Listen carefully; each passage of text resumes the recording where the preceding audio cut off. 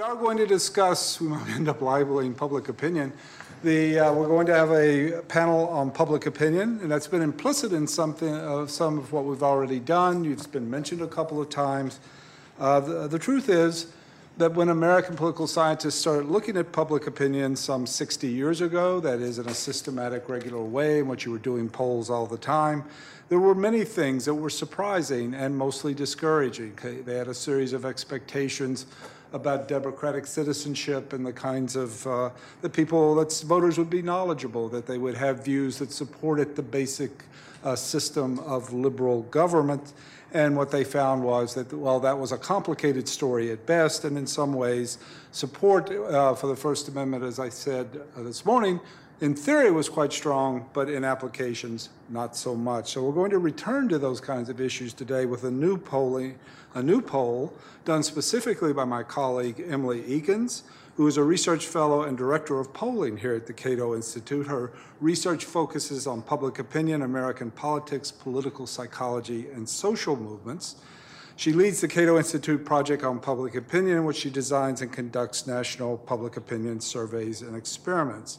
She's also done polling and analysis that resulted in a publication, Policing in America, Understanding Public Attitudes Toward the Police, and also The Libertarian Roots of the Tea Party, and Public Attitudes Toward Federalism, the Public's Preference for Renewed Federalism. Before joining Cato, she spent 4 years as a director of polling for the Reason Foundation. In 2014, Emily authored an in-depth study of young Americans, one of the leading ones still in that area.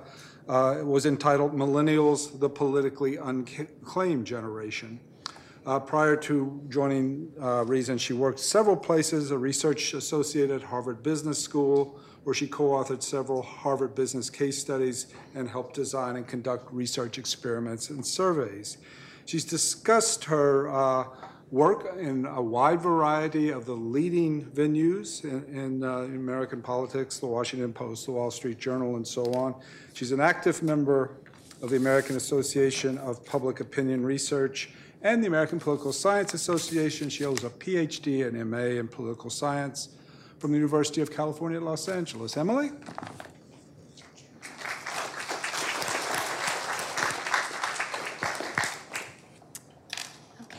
Thank you very much, John. If we could, perfect. Thank you very much. So I'm really excited to share with you today some new results from the Cato 2017 Free Speech and Tolerance Survey. So you're some of the first folks to see some of these results.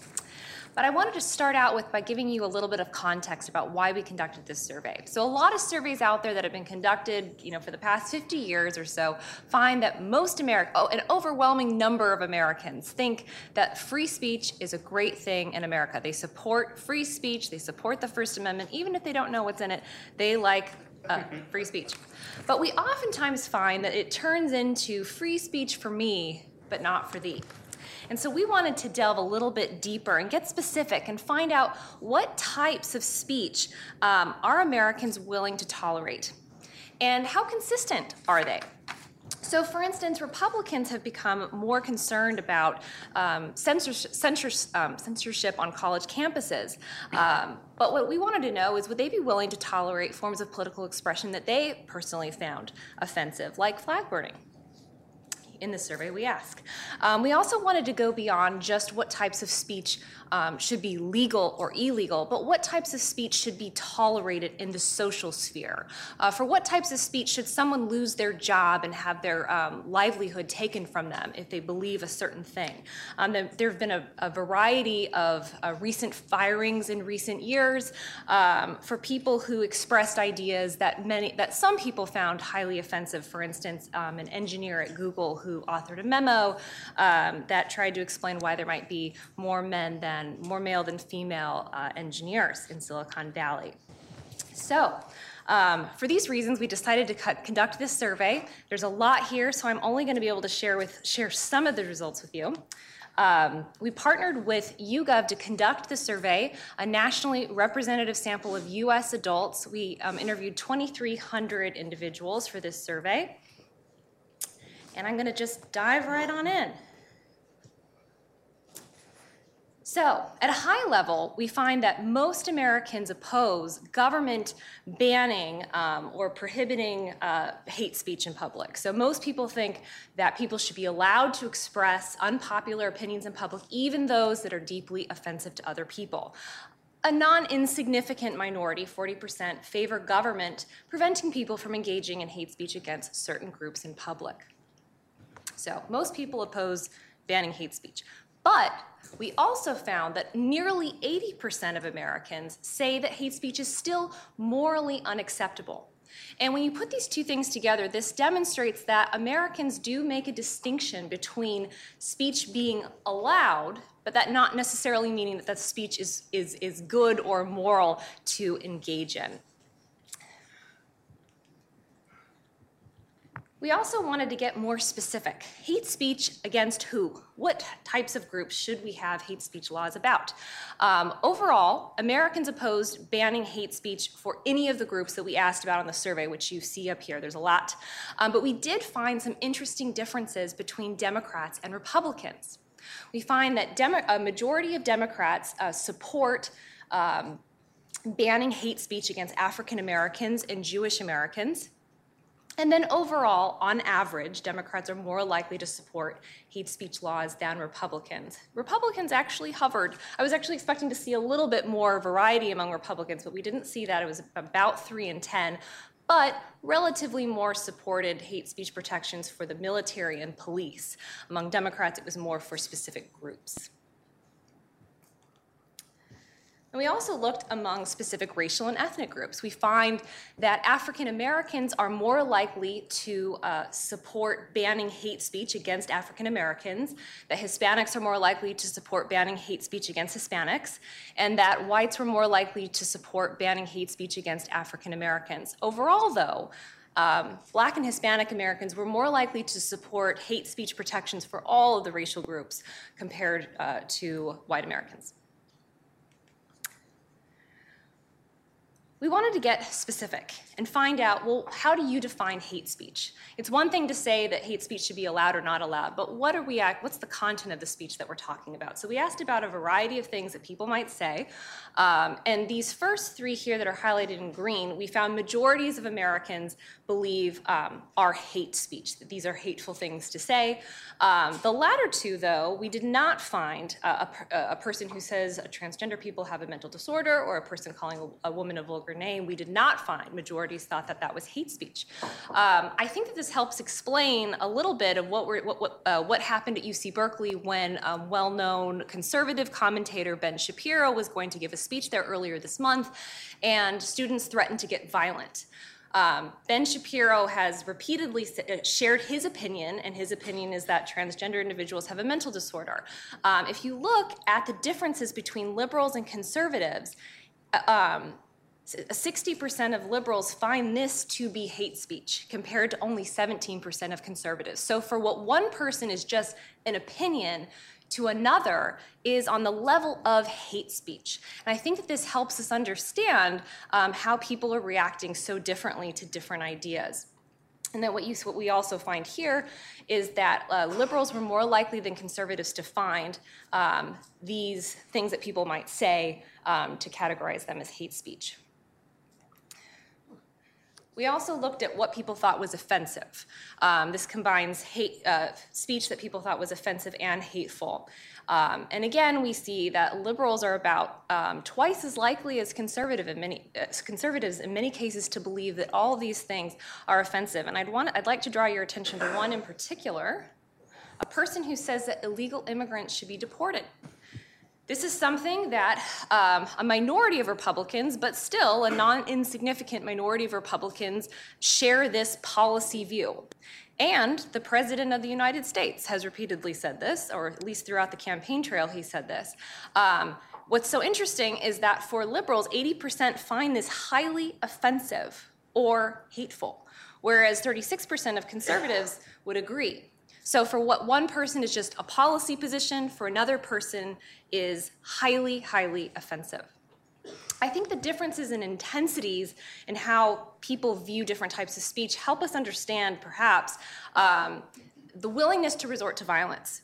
we found that a slim majority, 51% of very liberal respondents said that they thought it was morally acceptable to punch a Nazi in the face.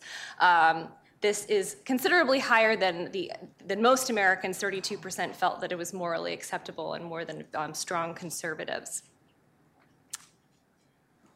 So we've talked about what speech people think should not be allowed. Well, what about requiring certain types of speech? A couple of cities throughout the country have passed laws regarding transgender pronouns, like the city of New York.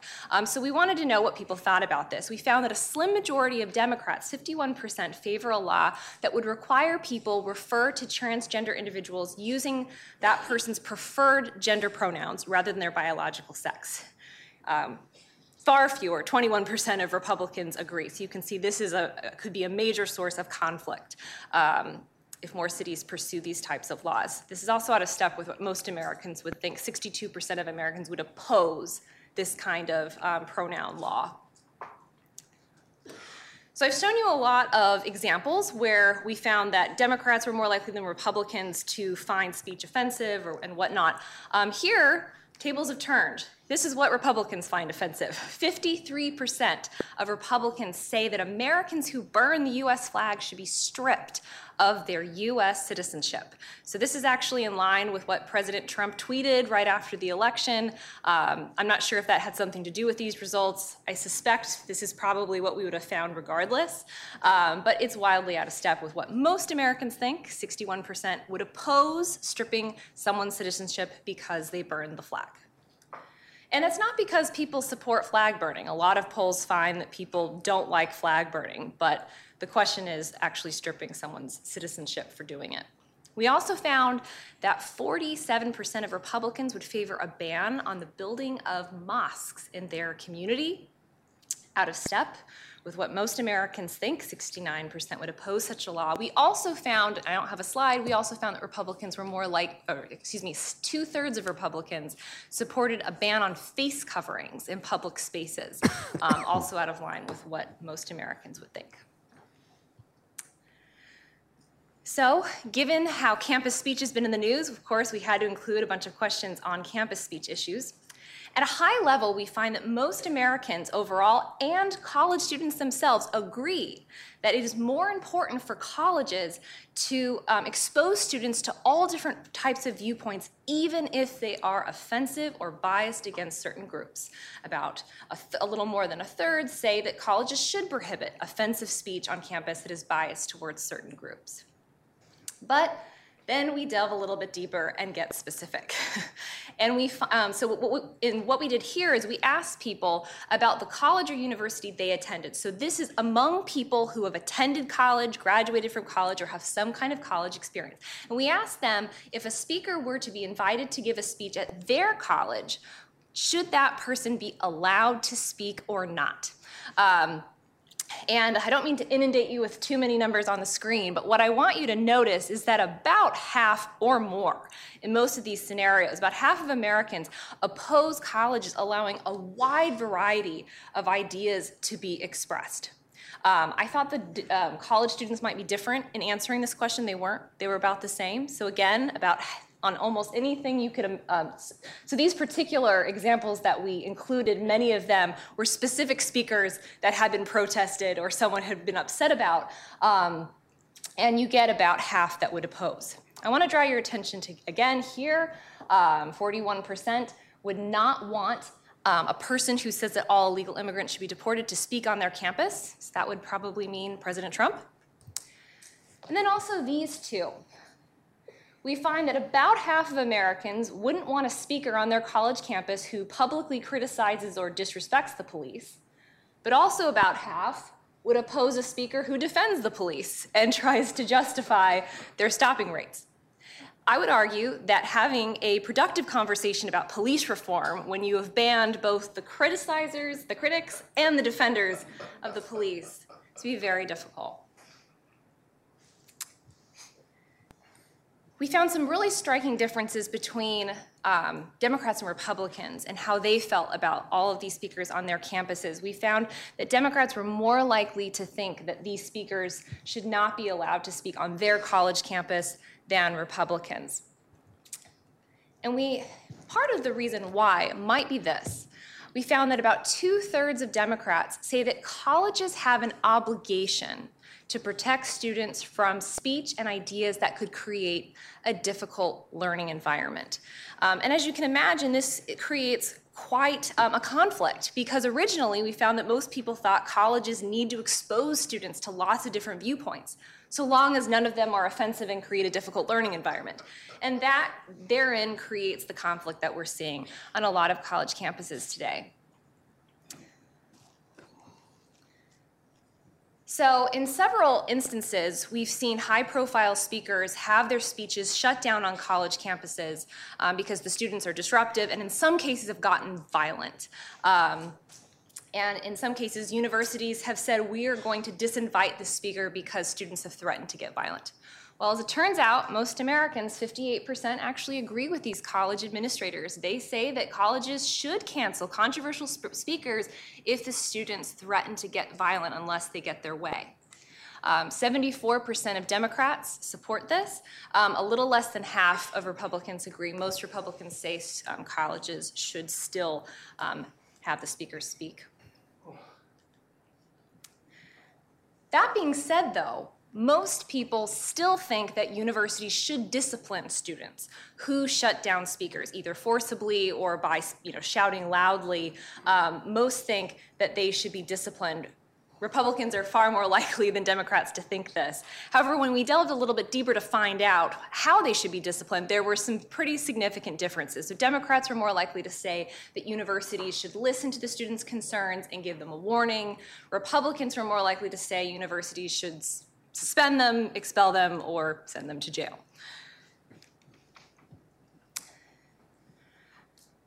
So what about offensive ideas in the workplace, or ideas that people find offensive in the workplace? Here we find NFL players. This has been in the news quite a bit this week, given President Trump's tweets.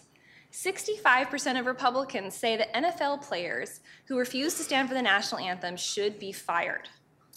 This is wildly out of step with what most Americans think. 61% say that players should not be fired for refusing to stand. So again, I think you're probably seeing a pattern here where both Democrats and Republicans have things that they find highly offensive, and they're willing to use some sort of punishment against those who use the offensive languages or ideas. What about social media accounts? Here we found that a majority of Democrats say that employers should discipline employees who post offensive or controversial opinions on their personal social media accounts like Facebook. This is out of step with what most Americans think. 53% say that you should not discipline employees for what they write on Facebook or other social media accounts. And here just was kind of a brief breakdown by party ID. We did find for most of these, well, I was a little bit surprised. I would have thought that there were a few beliefs that business executives could have that would get them fired. But we didn't find majority support for any of these ideas that we tested to fire business executives. But we did find differences by partisan identification. Democrats tended to be more likely than Republicans to support firing business executives who have these ideas, but still majorities didn't support most of them. With one exception, Republicans support firing an employee who burns an American flag as part of a political protest. We're starting to see a pattern, like flags, very important to Republicans. Self-censorship. Most people say that the political climate today prevents them from saying things they believe because others might find them offensive. 58% of all Americans, 73% of Republicans. Democrats were the only group, a political group, that a majority felt like they did not have to self-censor, which gives some indication that whatever the political climate is, Democrats are more likely to feel more comfortable sharing their views. And we asked people using open-ended questions to articulate What are some of the things they feel like they're not allowed to say or able to say? And it was really interesting to see differences by liberals and conservatives. So many liberals that are living in conservative areas said that they couldn't share that they were atheists, or that they didn't support Donald Trump, or they support sanctuary cities. But conservatives living in more liberal areas said that they couldn't talk about their religious beliefs. They couldn't talk about their views on immigration or gay marriage and so forth. So just about everyone, liberals and conservatives, have things they feel like they couldn't share. But overall, Democrats were more likely to feel comfortable. And this was a surprising finding. We wanted to know if Clinton voters and Trump voters felt like they could be friends with people who voted for the other candidate. We found that about 2/3 of Clinton voters felt like it was hard to be friends with Donald Trump voters. I expected that we would find the same thing among Trump voters, but we didn't. We actually found that about 61% of Trump voters felt like it was not hard to be friends with people who voted for Hillary Clinton. So this might give some sense as to why Republicans were more likely than Democrats to feel like they couldn't express their views because of these kind of differences in who you can be friends with if you express your true political views. So I've shared a lot with you about ideas on speech, free speech, campus speech, and tolerance. Just briefly, I do want to switch and show you some of our results that we asked about when it comes to the media and freedom of the press, given that that's also very salient today in the news. You're surprised to find that 63% of Republicans agree that journalists today are an enemy of the American people. And this is something that President Trump has tweeted out, so that may have something to do with these results. But again, this is out of step with what most people think. 64% of all Americans do not think journalists are an enemy of the American people. So this might lead you to think that perhaps Republicans are more likely to support government censorship of media. So we also asked about that. We did not find evidence of that in this particular survey. We asked about whether or not government officials should be allowed to stop a news story from being published if those government officials say it is biased or inaccurate. And overall, 70% of Americans say government should not have this power. And while Democrats were most likely to say government shouldn't have this power, Republicans weren't too far behind. So generally speaking, we don't see a lot of support for government censoring stories just because they say it's biased or inaccurate. But here's where we did find some differences. And it has a lot to do with credibility. Who's credible? So we asked people about a variety of news outlets and asked them if they thought that the coverage they saw from these outlets were balanced, had a liberal bias, a conservative bias, or some other kind of bias. And what we found for most of the outlets, this is among all Americans, this isn't among just Republicans or Democrats. Among most Americans, they think that most of these major news organizations have a liberal bias in their reporting. Interestingly, the source of news that people found most trustworthy was the news closer to home, their local TV news station. That was the only one that got a majority, 54%, who felt like their local TV news station had balanced coverage of the news. Fox was the one exception that had a majority who thought it had a conservative bias. And the Wall Street Journal actually did fairly well, where you had about equal numbers saying it had a liberal conservative bias or was balanced. There's a lot more in the survey that I would love to share with you, but we're going to turn to our panel now so we can discuss some of these results and the implications for the future. Thanks.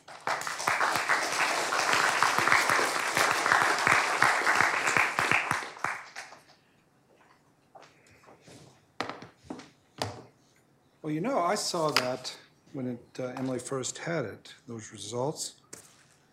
Maybe it's something about having it up here on the screen. It's even more shocking. It's kind of disturbing, isn't it? I mean, some of the results were really quite amazing.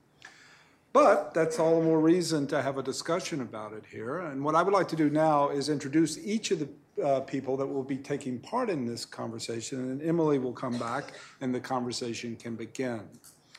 Our first panelist I would like to introduce is Dr. Jeffrey Herbst, who was until recently president and CEO of the Newseum and the Newseum Institute in Washington, D.C. From 2010 to 2015, he was the president of Colgate University. He is also a trustee of Freedom House.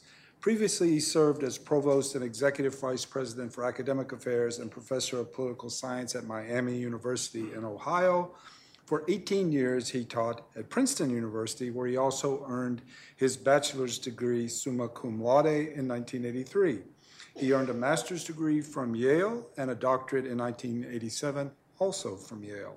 He is the author of the award-winning States and Power in Africa, and with several co-authors the just-published Making Africa Work. In addition to many books and articles, he has published in Foreign Affairs, Foreign Policy, the New York Times, Wall Street Journal, and many other papers across the world. He first came to my attention in this context when the museum had done a poll, and he offered what I thought was a interesting and perhaps ultimately persuasive when people were lamenting the fact that people at college had the views that you've seen in some cases they had about punishing offensive speech. Dr. Herbst asked the question, well, why would they have this? And he pointed out that, in fact, part of the issue was they came to college with it. They didn't get it in many ways at college. And also that young people had been taught only one part of the offense free speech. They'd been taught and grown up to be taught that one is not offensive. And then if you're not taught about First Amendment and how important it is, then you're just left with, you shouldn't be offensive. So Dr. Herbst, thanks for coming today. Just come up, please.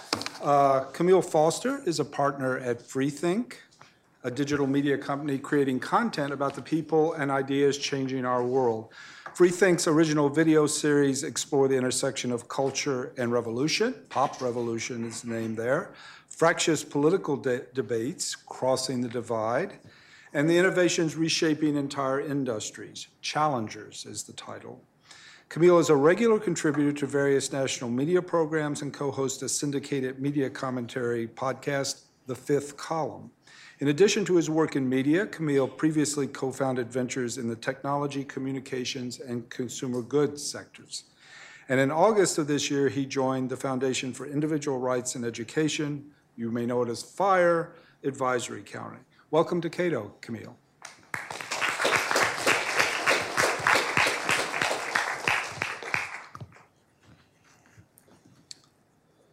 And finally, Connor Friedersdorf is a staff writer at The Atlantic, where he focuses on national affairs and civil liberties. He is also a contributor to the Los Angeles Times, founding editor of The Best of Journalism, and the author of Meeting Triumph and Disaster, a biography of Milton C. Shedd.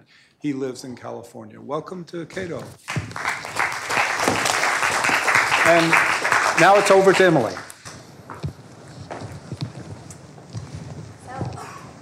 Joining us today and to be able to discuss the survey results. I thought we would take a few minutes where you could share with us some of your initial reactions, and then we could open it up to just a roundtable discussion. Jeff, would you like to start? Sure, I'd be delighted. I'd like to first thank Cato for hosting this conference and this panel. As you can see from the data, these are very important issues for our society.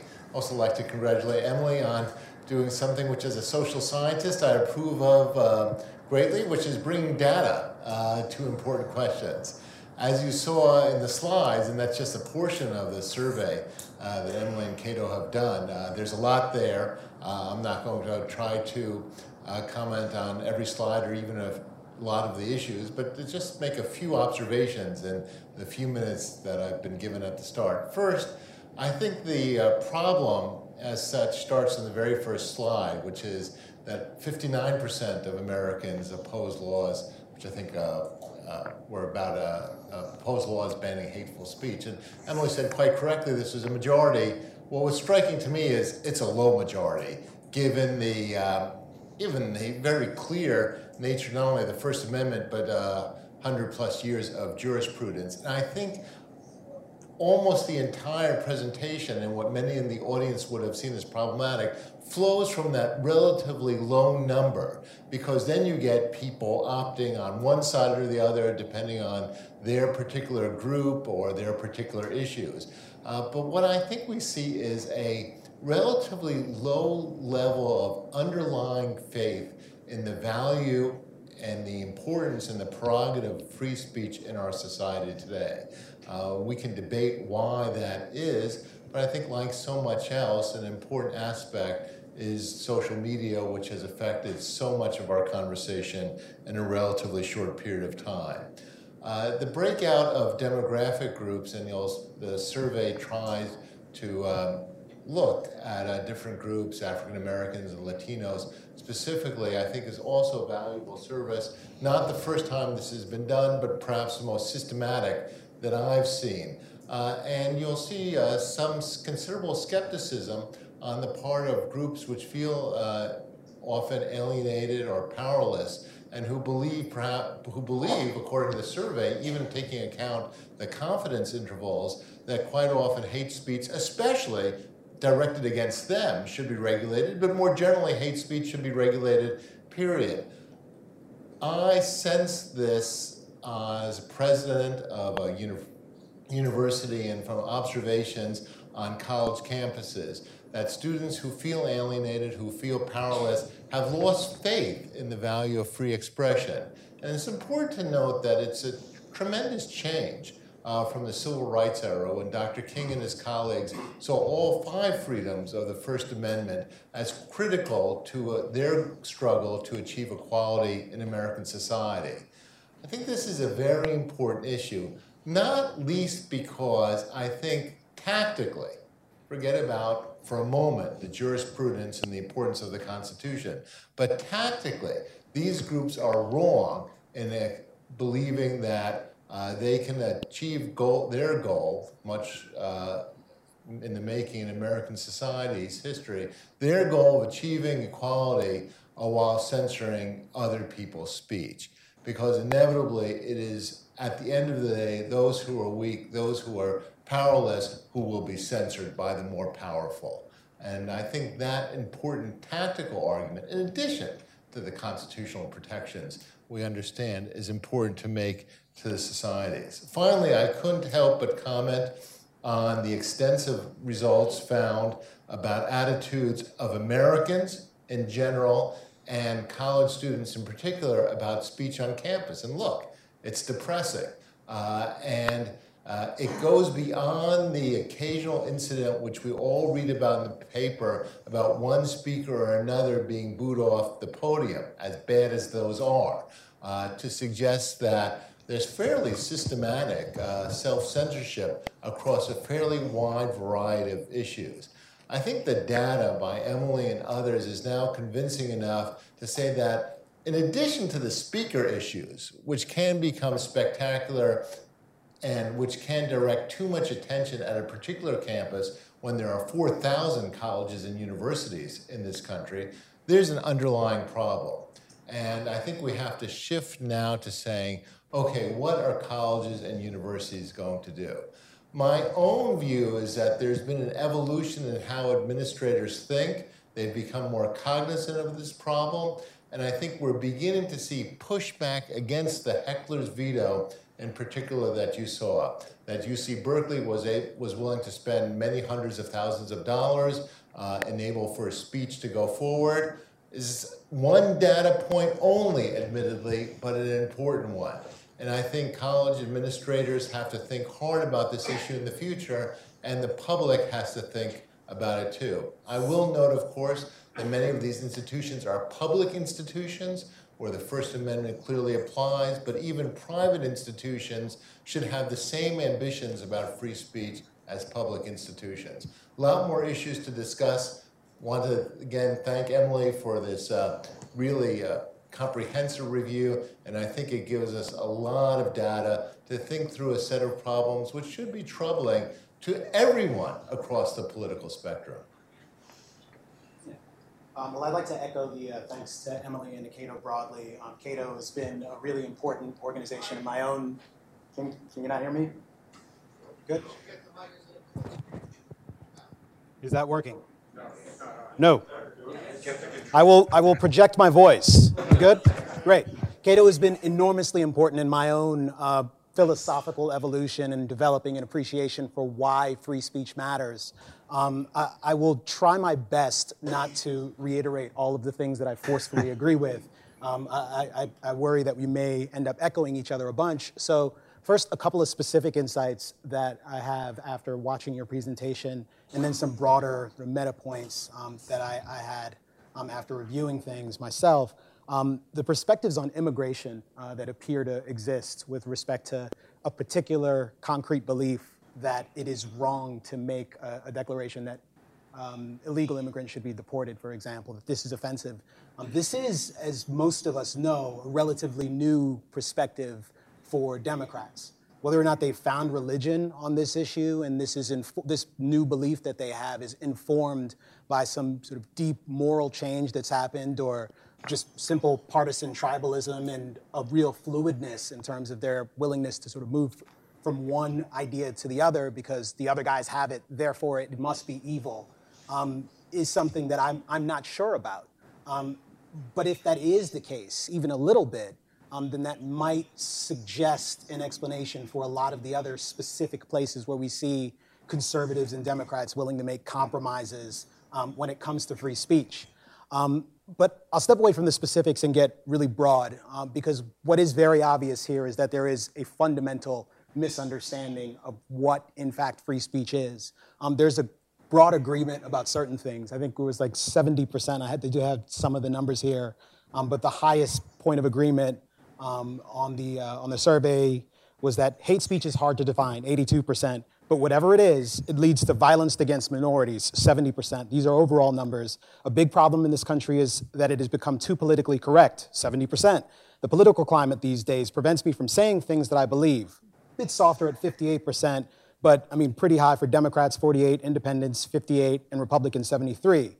What's interesting is on the other hand, that they still believe by a percentage of 56% that our society can prohibit hate speech, again, whatever it is, and still protect free speech. And there are other things about this that are still a bit confounding. When we talk about the universities, universities aren't doing enough to teach Americans about the value of free speech. This is something that Democrats, Independents, and Republicans believe. It's something that whites, African Americans, Latinos all believe. They also believe that students aren't being exposed to enough diverse viewpoints. They believe this to the same degree and with the same intensity, but they also believe that people need to be protected from these dangerous, hateful ideas on campus. So what exactly are they talking about when they say that campuses need to be more diverse places? It is enormously difficult to tease this out. What's clear is there's certainly not a broad agreement about this idea of free speech. And I want to suggest that there is perhaps a danger that is far more severe in having the phrase free expression be robbed of any sort of fundamental meaning that we can all agree on, and to have it instead either adopt some sort of transitive property, where when it's used by one group it means all of these special things, and in another case it means all of these special things, or it just simply means whatever it means in some nebulous, broad sense to any individual person. I think this is far worse than just abandoning the principle of free speech, especially for people who advocate for the principle, the idea. It makes it a hell of a lot more difficult to actually explain what this is and why it matters if we can't actually make articulate defenses. Everyone agrees with the high-minded, grandiose platitudes about what freedom of speech is and why it matters. But the fact that people seem to get have ahistorical beliefs in some contexts about the role of free speech in defending the rights of minorities, and by minorities I mean minorities broadly, that is disconcerting. And among African Americans, that belief does in fact exist, as Emily indicated in her earlier presentation. I think this is both a challenge and an opportunity. It's awful that people have forgotten sort of the legacy of the civil rights movement as pertains to free speech. And I think there's a real opportunity to tell that story in a way that resonates with people, to try to explain why this is something that still matters. Another sort of singular data point that I wanted to quickly point out is the perspective that holding a particular view and articulating it and defending someone's right to articulate a view that you disagree with that is deemed hateful, that both things by some people are deemed to be equally bad. Again, this creates all manner of challenges, and we saw that with the ACLU, who received a great deal of criticism after the tragic events of Charlottesville. And what the ACLU did after that is instructive. The fact that they have pulled back, that they are recalibrating their own mechanisms for the kind of groups that they're willing to defend in these cases, folks who have guns, for example, at their protests are unlikely to have their support. One wonders why driver's license or pilot's licenses aren't also part of the criteria, since they have been used in hatefully motivated attacks. This is a slippery slope. It's not clear what this would have meant for the Black Panthers, given that when it comes to words like hate, dangerous, these are labels that are often applied to groups that are minorities, that have fringe perspectives, unpopular opinions. They typically don't adopt those views on their own. So unless we've achieved nirvana when it comes to our beliefs about what is morally acceptable and good and righteous, there is something to be very concerned about once we fail to continue defending forcefully the margins where people are saying intensely unpopular things, even things that we all sort of fundamentally disagree with. Because that is, generally speaking, where the battle lines are drawn that have implications for all speech more broadly. So I'll stop there. Thank you, Camille. Connor. I come to survey data like this having spent a lot of time, especially on college campuses, but also among the population, the electorate, especially more broadly, trying to figure out what people think about free speech through conversation and debate, and trying to tease out their views in interviews. And then, as an opinion journalist, often trying to persuade them to my very civil libertarian views on the First Amendment and support for a culture of free speech more generally. One of the things I've found on college campuses is a view of the First Amendment as something that protects the powerful instead of something that protects minority views. And it was one of the most surprising things to me when I first started reporting on this subject. One of the things that I try to persuade people with on college campuses is just to hearken back to the last cultural moment when lots of speech restrictions were put into effect before they were struck down by the courts. And just about everywhere they were put into effect, the intention was to protect traditionally persecuted groups, especially African Americans, from what just about everyone would consider pretty abhorrent hate speech.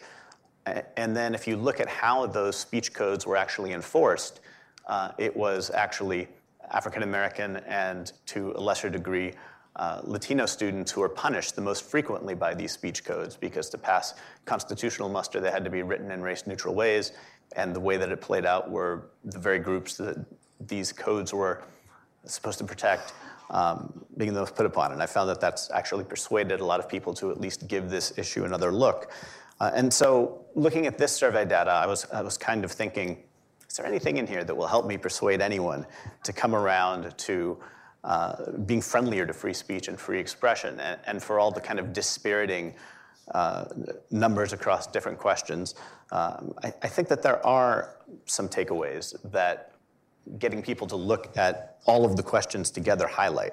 One of them is just, from a very practical perspective, all of the fights that the First Amendment, that a strong First Amendment is keeping us from having to have as a society. Whatever you think about all of these different issues, it's just clear that having lots of them settled by the Bill of Rights is just stopping a whole bunch of very divisive fights that I think even people who might disagree about them on the merits are kind of glad at this moment that we're not having them. I'm also struck by what I think of as the First Amendment and the Fourth Amendment problem, which is to say, if you're defending the First Amendment or the Fourth Amendment, you often find yourself having to do it in the face of the most terrible cases, because these are the ones that arise in our system of constitutional law. So a criminal does something that is egregious by any measure, and the police violated the Fourth Amendment rights, and so you're in the position of defending this person. Or someone says something that you think is really awful, but you think that they should have the right to say it. And I think because differences in partisanship and differences across racial groups as well, there are different things that different people want to make illegal and punish. It highlights the way in which almost everyone is being protected from something by the First Amendment. And you can point that out and say, hey, a majority says this, you think this. Aren't you glad it's around? It is protecting you, whether you think of yourself as a disempowered person, an empowered person. You are the defendant in this case, in some sense, and surely you think of yourself as sympathetic. I'm also struck by the equity that comes with everyone losing some of these cases. This is another effect of the First Amendment, that everyone's ox can get gored. And I think that that is really helpful in protecting against the really divisive fights that would come if you singled out even one group for special protection. Inevitably, every other group would say, well, hey, isn't my concern just as legitimate as theirs? Whereas if no one gets this special treatment, people don't feel disrespected in addition to whatever else they think about speech. Another thing I noticed was just the tremendous gulf between opinion on elite campuses about what constitutes an offensive, to use their term of art, microaggression, and the survey data, which seemed to show that actually across just about every racial group, lots of the things that campuses like the UC system actually said were microaggressions that you shouldn't use. Asking someone where they're from, telling an immigrant that they speak very good English, things like this. Almost no one here thought it was offensive, and these are things that campuses are starting to clamp down upon, so I thought that that was a really interesting gulf in campus opinion. And it was also interesting to see the NFL case and how that polled, because it seems to me to be largely a mirror image. You know, it's an instance of Donald Trump and many of his supporters being, again, to use the campus terms of art, triggered by microaggressions and wanting to punish speech. Let's see here. And again, drawing on reporting from the campus context, there's often an idea put forth that people who are more protective of speech on campus ought to be deferring to what students of color think or to what people of color think. The way that that's defined in campus discourse is often to treat people of color as having the same opinion as left progressives, and this survey data bears out that that is in fact not the case at all. That especially when you look at an issue where the elite consensus among progressives on something like Black Lives Matter protests and criticizing the police is in one place. And in this survey data, you saw more Democrats than Republicans thinking it would be okay to punish hate speech against the police, and more African American and Latinos than whites holding that same position. And so the survey data also highlights the degree to which elite discourse is kind of out of step with actual public opinion among these groups that people in elite discourse are claiming for their own side when actually the numbers don't bear that out. Thank you. So I'm taking all of this together with the survey data. The thing that really stood out to me is how almost every idea that we asked about on the survey, some non-insignificant number of people found offensive.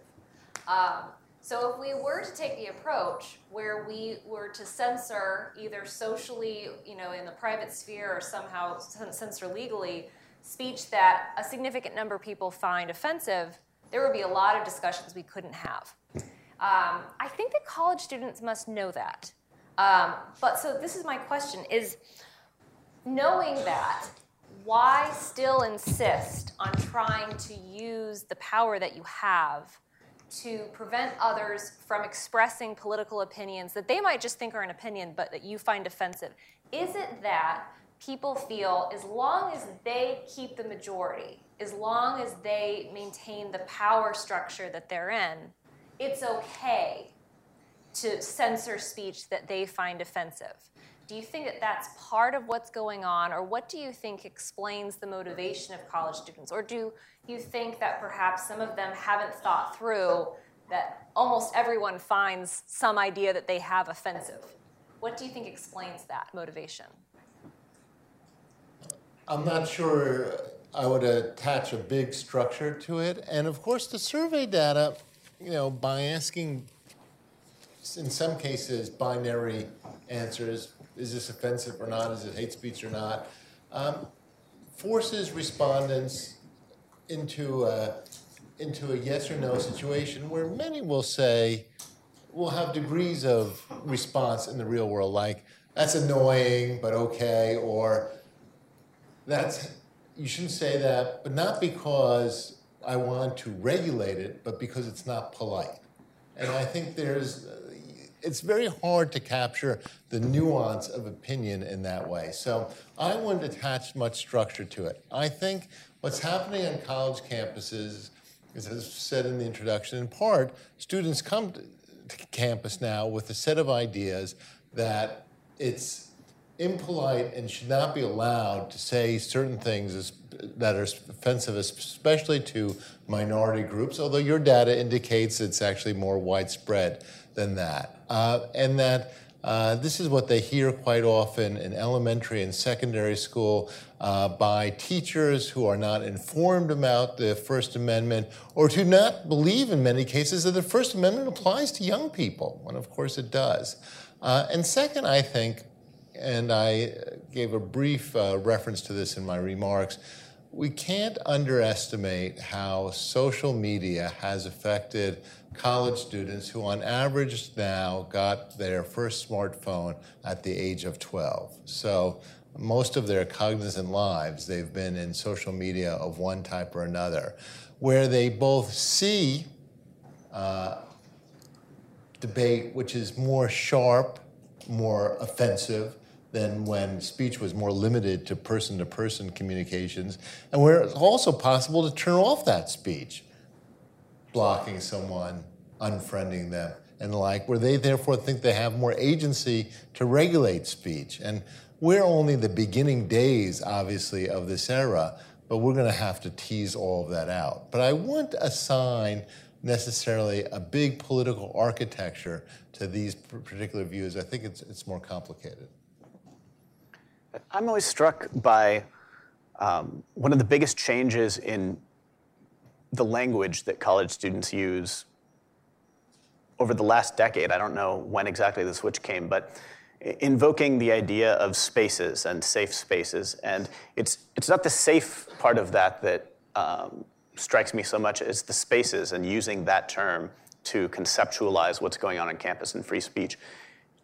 I've tried to tease out in individual conversations, why are people using these words and what do they mean by this? And I think that you're right to talk about social media and the effect that that's had. That sometimes when college students want to ban speech, they only want to ban it on their campuses. They're not talking about banning it in the digital world. They conceive of that as literally impossible, and think about forums like Reddit and even social media to some degree as places where you can say anything, and they want an in real life sphere that is more protected than that, especially at their colleges, which they conceive of as more akin to their home than I think previous generations of students would have. And so the combination of feeling like there is this kind of Wild West and there should be something that's separate from that because we don't want our immediate surroundings to be like an in real life version of Reddit, that kind of visceral fear and also the conception of college at home are doing some of the work there, although how much I don't know. That's very insightful. I mean, so is college more like your home, or is it more like the Wild West when it comes to ideas? Yeah, I know we spoke briefly about this in the green room, but the Knight Foundation conducted a similar survey of college students, and one of the things that stood out to me actually was a pair of questions, the first of which was, How would you rate the racial environment on your campus? Is it hostile? And most folks gave their own campus very high marks. They did, however, have a great deal of concern about conditions on other people's campuses. So perhaps it's social media. Perhaps there is just a broader narrative in the zeitgeist about this particular danger that is out there lurking in the ether. I'm not sure. I find it difficult to sort of pinpoint that. I do think, however, that there's a commonality amongst all of these things, and we've hinted at it, but just to state it explicitly, perceptions of things that are dangerous to the hearers, whether it's going to convert them into someone who's hateful, or it will injure them psychically, or lead to physical violence against them, or even if there's some imagined harm there, those are the places where people are willing to regulate speech. Full stop. To the extent that's the case, then we really do have to make the case that it is valuable to us as a society to incur this particular danger. I think that is pretty much where we are to the extent we care about this. And the reason why it becomes necessary is, as you stated, any attempt to actually regulate speech does end up with just this odd patchwork of things that you can and can't do. And it does tend to create environments where people feel uncomfortable talking about things in honest and open ways. And there are any number of respects in which that's stultifying. Right. What's interesting is that I agree with what you're saying. I think a lot of people, they don't view it that way. And we saw that in the survey data where there was a lot of conflicting results. You brought that up, Camille, how people would say we shouldn't ban hate speech, but then hate speech was an act of violence, and various kind of conflicting ideas. But one in particular that you brought up is that a slim majority of Americans said that we can protect free speech and still prohibit or ban hate speech. I actually got that line, I believe, from a Wellesley student editorial board where they said, look, we believe in the First Amendment, we believe in free speech, please stop calling us snowflakes. We believe we can protect the First Amendment, we can protect free speech, but we can also ban hate speech. And then I started noticing that being reflected a lot in a lot of these student manifestos. So what do you say to that? A lot of Americans do think that you can protect free speech and ban hate speech at the same time. What do you say to that? I mean, one of the things that it's almost entirely people on the left at the moment that I hear making this argument in my interactions, and one thing I say is Donald Trump is president, Jeff Sessions is attorney general. Look at the state legislatures and who controls them. How do you think they will define hate speech? Does it align at all with how you would define hate speech? Clearly not. And so how do you think in practice this is going to work out? And I mean, one of the questions that struck me in this survey data actually was about a quarter of people saying that they believed it was already illegal to say something racist in public. And it made me wonder if some of the responses to the other questions were grounded in that ignorance, and people were basically saying, oh, I think things are about right now, a kind of status quo bias, and if that was affecting other results. But I would think it would be more powerful than it is to say, look who is president, look who is attorney general. Right. That's my best answer, Well, though. interesting, just really quickly, a lot of students said that the election, now these are students that don't support President Trump, they said the election of President Trump proved to them that free speech doesn't work, that actually it backfires.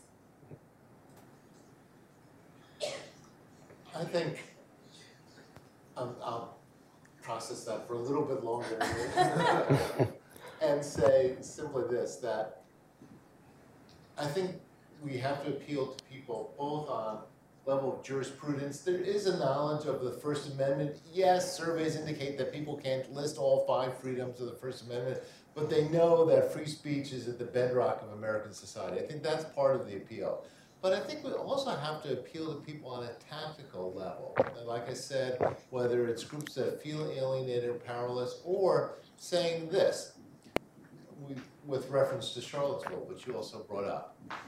would you rather pretend that there are not Nazis and KKK in our society? Thanks. Is that what you'd rather pretend? That you'd rather knock them off our screens and not let them speak so we can't see them? I'll guarantee you they'll still be there, but we won't be discussing it. And would you rather have a society where we can see our ills in the open and then think seriously, okay, what does this mean and what are we going to do about it? Or would we rather just pretend it's going to go away? And I think arguing also on the tactical level that if you want to actually improve society, you've got to recognize what society is telling you is important. So Camille, you and I were talking in the green room before we started this panel about trends. And Jeff, I'm sure you've seen this data as well. If you look at the 1950s and 1960s, that's when surveys first started asking people about various ideas that someone could have, and should they be allowed to speak in a public square? Should they be allowed to publish a book? And that's actually kind of what inspired some of these survey questions, but we just inserted some new ideas. But in the 50s and 60s, the questions they were asking about, should a communist be allowed to speak? Should an atheist be allowed to speak? And a feminist? And back then, the center of gravity in terms of censorship was was on the right of center, wanting to clamp down on feminists, atheists, communists, Marxists, and so forth. And now we've seen a little bit of a shift, although this data certainly makes clear that there's censorship to go around on all sides. But what do you think might explain why we've seen at least that center of gravity shift over the past 30 years? And several of you brought this up, what happened to a memory of the civil rights movement and how free speech was so critical to that movement in the 50s and 60s. What do you make of that? My instinct is that it has to do with a certain segment of people on the right who are just most willing to sort of run over free speech protections when they think that it's undermining the safety of the nation from an external threat. And so you've seen this shift from communists to Islam, and you see that reflected in the not wanting to build a mosque in our community, and that's kind of what that line item is about.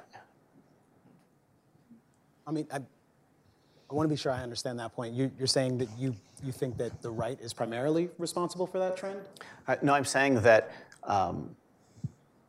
the same attitudes that the right once took toward communism, and not just the right, certainly a broader swath of America takes toward external threats, that is now focused on Islam. And so where you find that coming into speech is like head coverings and building mosques, and you see the kind of same desire among some to suppress speech that is no longer applied to communists and feminists because that is no longer perceived as an outside threat to the nation. Yeah, I mean, I think, in similar fashion, when progressives talk about a number of issues that are of concern to them, again, it's still sort of danger and risk, and not to get into a conversation about speech and money and whether or not the two are equivalent.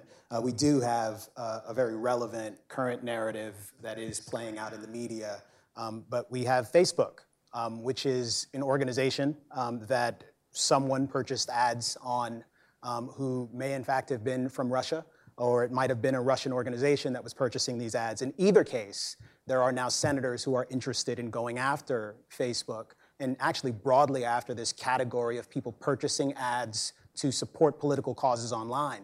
When this was initially floated, we were talking about a threshold of $10,000 for an ad buy. The first draft of this, if I understand the reporting on it, and clearly we're relying on a great many leaks, which are real, even if the news is fake, the reporting suggests that the way this has been drafted is there is no threshold anymore, which is bizarre if true, and really frightening and terrifying. Like, what in fact is an ad that I'm buying on Facebook? I certainly pay for internet access, even if I don't pay to post something. Is my post in support of a particular cause something that is going to be regulated, monitored, logged by the state? Will any post online be regulated by the state? There's a sense in which this is completely impractical. At some point, we might actually find ourselves with an equivalent of Facebook that lives on Tor, wherein people are purchasing the right to post with Bitcoin, and there is no way to trace this at all. But for the moment, fear of the danger posed by the Russians, for example, made manifest in legislation that is supposed to protect us from $150,000 worth of meddling in our elections, a $2 billion election, or $2 billion presidential race, $6 billion election cycle, if not more. That is a little frightening. And here again, it's fear motivating folks to make compromises on fundamental principles that they claim to believe in. Yeah, you've actually seen a few high-profile instances of antagonism to speech that is true, which is to say, the leaked Hillary Clinton emails during the election were true. The stuff that Edward Snowden leaked was true, and yet lots of Americans think it should be punishable to tell us true things about our own polity, that are policies that affect us all even.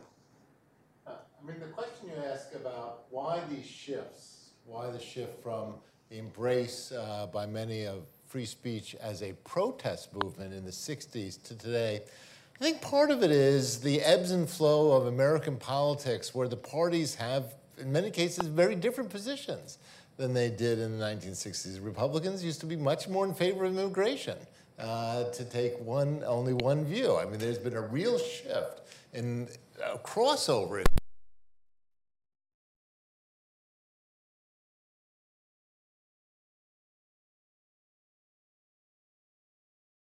Issues regarding race. It also reflects, and this is something, the sentiment I'm deeply sympathetic to, a profound frustration on our lack of progress. That if you had asked many people in the 1960s when major achievements, milestones, civil rights legislation were being achieved, what would American society look like in 50 years? They wouldn't have said this, frankly. And when people are frustrated, and I'm frustrated too, but when many people are frustrated, they look for legislative actions to address, if not the realities, the symptoms. And I think that's something we have to acknowledge. Can I add one thing to that? I know that sort of within the libertarian movement, broadly speaking, that there is an advocacy for something like anti-racism being adopted as a fundamental tenet of the movement and part of the advocacy of ideas. I understand the instinct. I know that it's motivated by genuine concern for those issues. I do think, however, that when it comes to sort of fundamental issues like this, that commingling our sort of particular moral concerns with the specific sort of advocacy that is required to try to articulate why these principles matter within sort of a classical liberal framework are very different things. And while the value might be important, it is a relevant and reasonable and worthwhile question to ask. Should I go buy designer sneakers tonight, or should I give that money to someone who lost their home after a hurricane? What is the appropriate age of consent for a young person to engage in sexual relations?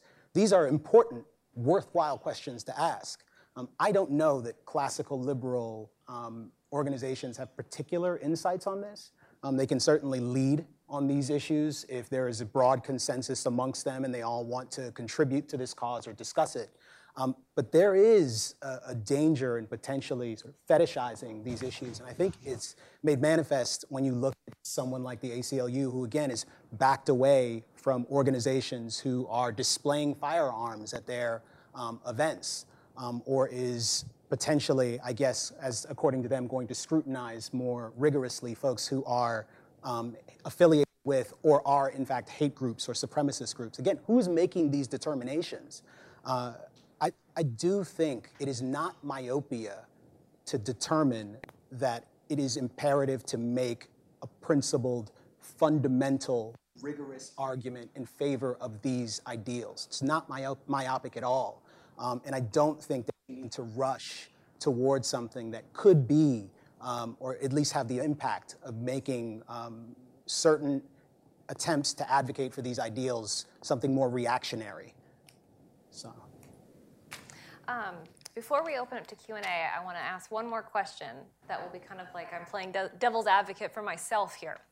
So here's some of the pushback that I've received while working on this project, and then also I think would be relevant to what we've been discussing here this afternoon.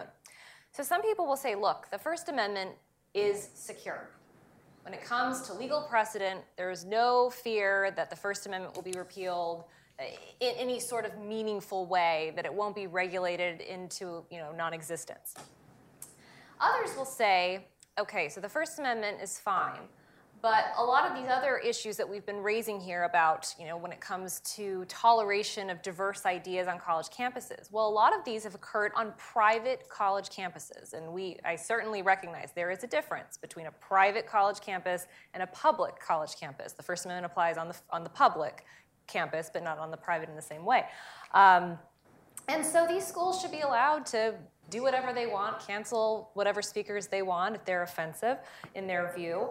And also private companies. They're allowed to fire employees who express ideas that people find offensive. And I would say I agree with all of those things. That is factually correct, that they are allowed to do that. But here's where there's the pushback. They'll say because of those things, what we've been discussing today doesn't matter. The results that we've seen here don't matter, and that we shouldn't be concerned about some of these trends or results because, one, the First Amendment is just fine, or when it comes to the private sphere, it doesn't matter. So here's my question to you. Does it matter? Do you think that this has an implication for the future of free speech and the kind of marketplace of ideas, or do you think that we don't really have a lot to worry about and that we're going to kind of stay on a similar trajectory? Oh, we should be worried. First, I don't think the First Amendment is secure. We had one major presidential candidate in the last election, by the way, won the popular vote, who was advocating for the amendment of the First Amendment around Citizens United. We're also much closer to a revision of the First Amendment around flag burning than many people realize. And many state legislatures are much closer to voting for making flag burning illegal than we often understand. So I'm not at all convinced that the First Amendment is secure. Private university thing, speaking as former president of private university, I hate that argument because, and very, very few presidents of private universities will make that argument today. Everyone that I've heard, even if the realities of the campus will say that they have the same ambitions for speech that are required on public universities. I haven't heard anyone say something contrary. Their actions, they may be a little different, but they believe that. And third, on private companies, look, there are the vast majority of private companies, and then there's a couple of companies which are providing platforms for much of our public discourse today, especially Alphabet, Facebook, and Twitter. And the reason that the Google case, Google part of Alphabet, of course, was so important was because, look, if that had happened at the Ford Motor Company, it wouldn't have been a big deal, and he would have been fired. And no one would have blinked an eye. The reason why it was such a big deal at Google was because Google's business is search, and it dominates search in the United States and even more so around the world.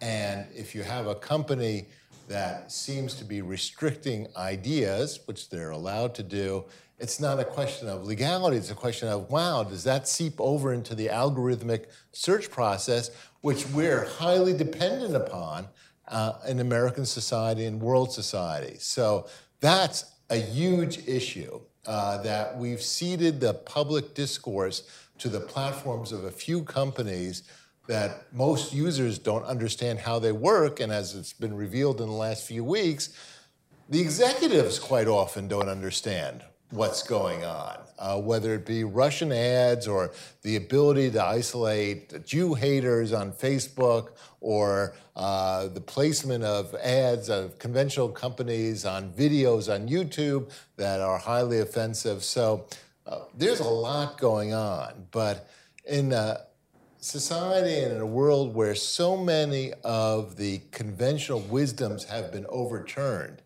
in the last few years, I was reading a quote this morning from Mayor Bloomberg, who said about the last election and why he didn't participate, that he was advised that a New York billionaire who had switched parties several times could not win.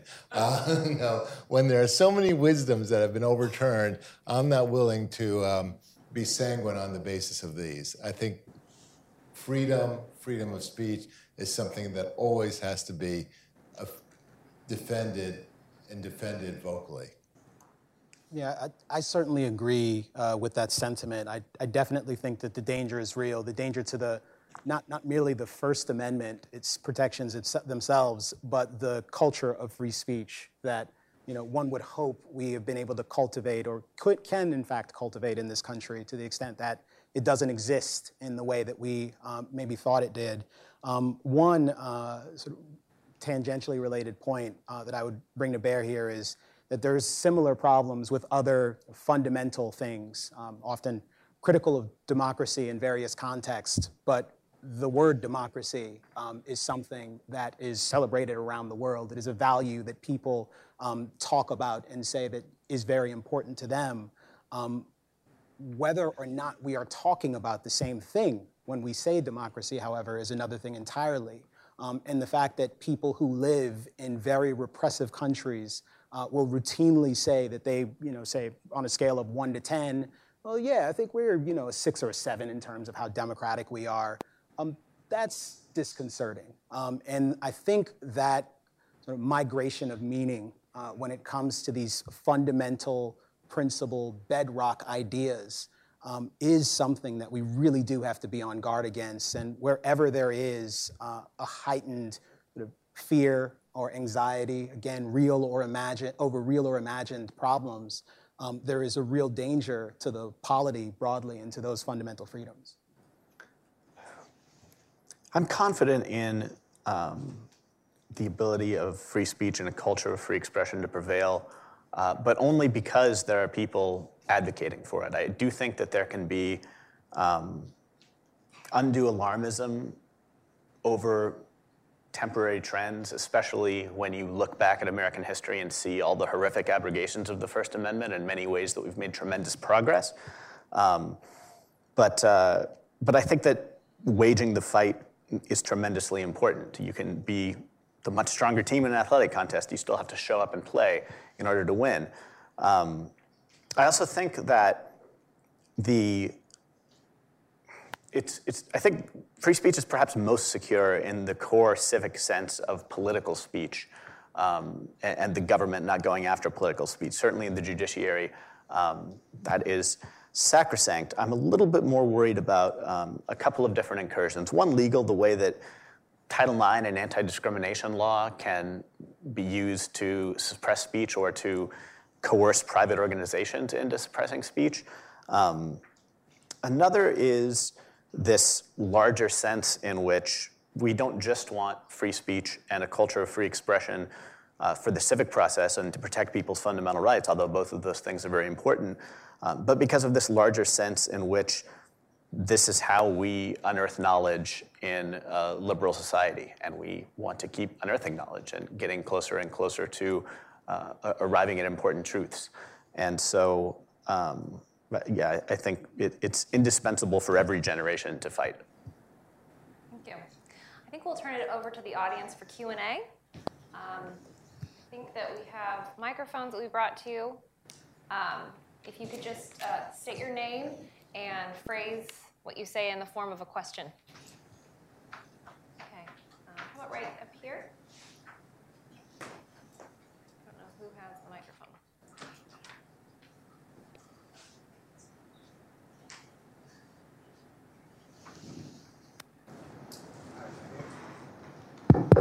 My name is Woody Kaplan, and my organization is the Civil Liberties List. I think the problem is leadership. I think with due respect to Cato, it's not trickle down, it's got to be pour down. So I'd like to ask you what you would predict from leadership from our current government. The 34th vote that stopped the flag desecration amendment, referred to several times here, was Mitch McConnell. Otherwise, it had passed by 2/3 of the House and would have passed by 2/3 of the Senate. If it came up again, how do you think he'd vote?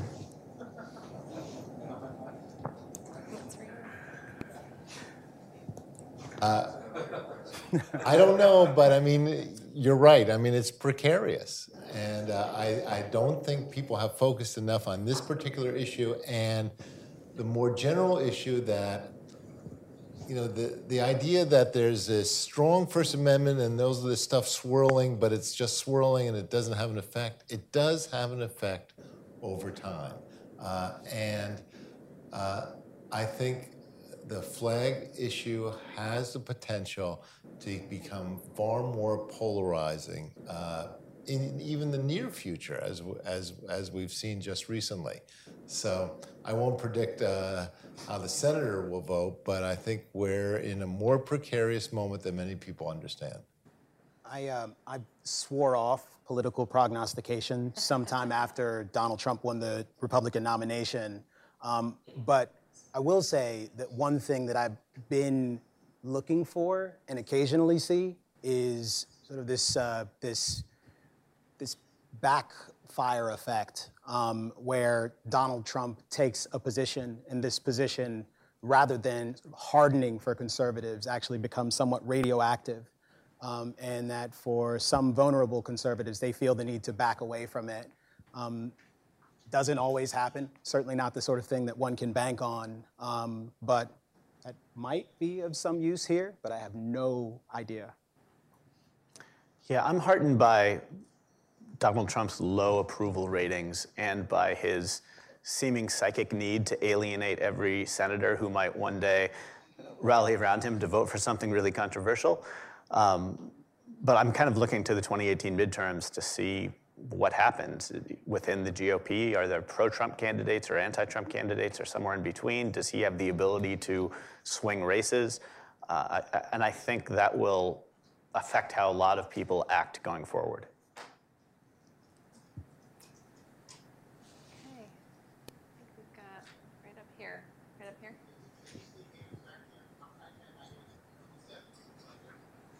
We'll get that. We'll get that. Go ahead. Okay, Fleming Rose, Senior Fellow Cato. You forgot to answer the question about Trump and the failure of free speech that you quoted in the poll, that there were students who said that evidence that the First Amendment has failed was the fact that Trump was elected. But couldn't you in fact turn it around and say that Trump was elected because his base and a lot of people in fact felt that they were not allowed to say things that they want to because of social and cultural pressures, not so much about the legal protection of speech, but the social and cultural pressures. And therefore, when he says these very outrageous things that that a lot of people maybe agree with, but they have not been able to express them in their own circles, jobs, and so on and so forth. Therefore, he was elected in the end. Well, having had time now to think about it, I don't think it's so much the Trump as truth teller. By the way, Barack Obama spent a lot of time portraying himself as a truth teller and exploring issues that he felt were under-discussed in American society, such as police brutality. So he's hardly the first president to think, oh, I'm going to talk about issues that I think have to be surfaced. It's just that he has a different set of issues than before. I will say about the election, since we've talked a lot about threats to First Amendment, I think it was a triumph of the First Amendment in a lot of ways because new platforms allowed contestants outside of the political mainstream to enter. The party elites, truth be told, did hate both Trump and Sanders and wanted neither of them to be candidates, much less to be contestants. Nonetheless, one did much better than expected, and the other one won the whole thing. Why? Because there were new technologies in part available to go around the elites, party elites, traditional media, and speak directly to the public in an extraordinarily cost-effective manner. And one of the things that is so striking about the 2016 election is Trump underspent Clinton by a considerable amount and still won. And that whole aspect of political journalism of who's raised the most this month and how much money and how much ad buys became irrelevant overnight, although they still talk about it a fair bit. So I think 2016 was in many ways an example of new voice, a new fluidity in the political system. That some people didn't like the results is perhaps inevitable, but it's also meant that already we're hearing in 2020 a much broader gamut of people who think that, well, I might too be elected President of the United States. I don't have to go through the conventional routes without talking about any particular surname. I think that's good. I also think that I don't grant the premise that the winner of any given election vindicates the First Amendment or the opposite. But even if we were to inhabit that wrong-headed view for a moment, surely the simplistic view is that free speech will convince the majority of people to do the right thing. And if you're a Trump opponent, well, majority of people voted for Hillary Clinton. I don't think that anyone's account of free speech, even the most simplistic one, would implicate the Electoral College somehow in what happened. So I don't think it's a very strong criticism of the First Amendment to say that. A number of sort of elegant, simple answers that explain this past election, whether it be white lash or whatever else. I don't know. It's certainly complicated. We do know that there were a number of very unpopular candidates. There was this disruptive process where the loser spent twice what the winner did. That is all pretty astounding. I don't know how good that is in terms of the kind of societal outcomes that we want for the future, that things could sort of swing violently from one sort of fringe extremist candidate who hasn't been tempered by their own party. The concern that I've often expressed, though, is that tempering in some cases isn't so much a moderation of policy and doesn't necessarily lead to fundamentally different kinds of outcomes, but it does, in many cases, make people less apt to be critical of politicians and the particular goals they might pursue. The one sort of advantage of a Trump presidency is he is not at all skilled in using euphemism, and he simply says the things that he thinks in these really crude ways that are not at all characteristic of our politics. I'd hoped that people would pick up on that and say, man, I mean, this is strange. That is an idea that I dislike, but it is still the case, it seems, that most people who object to Donald Trump are fundamentally objecting to him as a person who they believe is sort of Voldemort-like, and they have not yet embraced the notion of the cult of the presidency as the fundamental problem. Hat tip to Gene Healy there. So. We have time for two more. Let's do Jonathan up here and then in the back right there. Two more. Emily, do you have time trends on any of these questions? And if so, what do they show? Oh. For a few of them, we have time trends, but not a lot. The one time trend that I can cite comes from the UCLA freshman survey. So this is where, I think it's UCLA, and it's a consortium with a variety of different universities. They survey freshmen and then follow them throughout their college career, and they did see kind of a spike between, let's see, 2006 to 2012 in the percentage of students who thought campuses should cancel offensive speakers on their college campuses. So when it comes to time trends, we do see something there. For the other questions, I don't think we have a lot of trend data on that. And then we had one more in the back.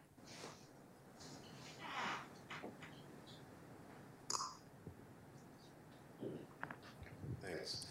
I'm Michael. My name is Michael Myers, Michael Bogart Myers. I'm the executive director of the New York Civil Rights Coalition.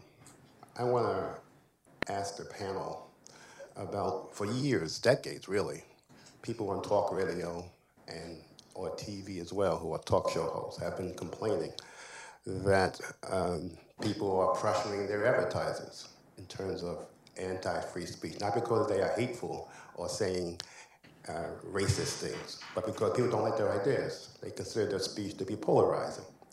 And therefore, and some people have gotten off the air because of pressures from advertisers. So my question to you is there evidence on the other side? For example, I think it was the man in the middle who said that the ACLU has changed its position on free speech, which is shocking to me. Is it possible? Is there any evidence? Is anybody doing any studies that their donors, their foundations, such as Ford, such as Soros, who are so into race stuff now, maybe they're pressuring the liberal institutions. Maybe they're getting them to stop their free speech efforts in a principled manner because they don't like the ACLU defending free speech. Is there any evidence, any studies going on about the liberal side, the Ford Foundation side, the Soros side funding anti-speech efforts? I haven't looked at that. I don't know. I mean, the ACLU certainly took a tremendous financial hit after the famous Skokie case that people look back on now as a kind of rallying cry for why the ACLU is principled, but it was tremendously difficult. It was tremendously difficult financially, and certainly there is division within the staff of the ACLU in California and rifts between certain ACLU offices and the national organization where there are intense discussions about whether they ought to be taking cases from Nazis, from the Ku Klux Klan at this moment. The kind of compromise position that they staked out among their own coalition was that maybe they were going to back off when there was open carry going on, and I think that there's still discussion about that. But there's definitely intellectual pressure within the ACLU's core coalition, and there's also donor pressure. I don't know about George Soros and the Ford Foundation, but the ACLU certainly positioned itself right after Trump's election as part of the resistance and got a tremendous financial windfall. And there's certainly tension within those donors about protecting the speakers of the kind you saw in Charlottesville. So it's definitely going on. Thank you very much. Anyone else wanted to come in? I'm not aware of major foundations being directly involved in the censoring of speech. And I would be very surprised if it was out there. There is a controversy around the boycott, divestment, and sanctions movement, and whether some elements of that movement, which seeks to weaken support for Israel and boycott those who support Israel, whether some groups in that movement are getting foundation money and whether the foundations know exactly what they're supporting. It's a complex issue. It's the only one, though, that I've heard of where there's controversies about major foundations. Could at certain moments the foundations be more forthright in their support, both rhetorical and material, in terms of free speech, and don't some of the campus issues that Emily has talked about cry out for the kind of intervention that we've seen major foundations play in other issues? I would argue yes. Well, I wanted to thank each of our panelists for joining us today. Thank you.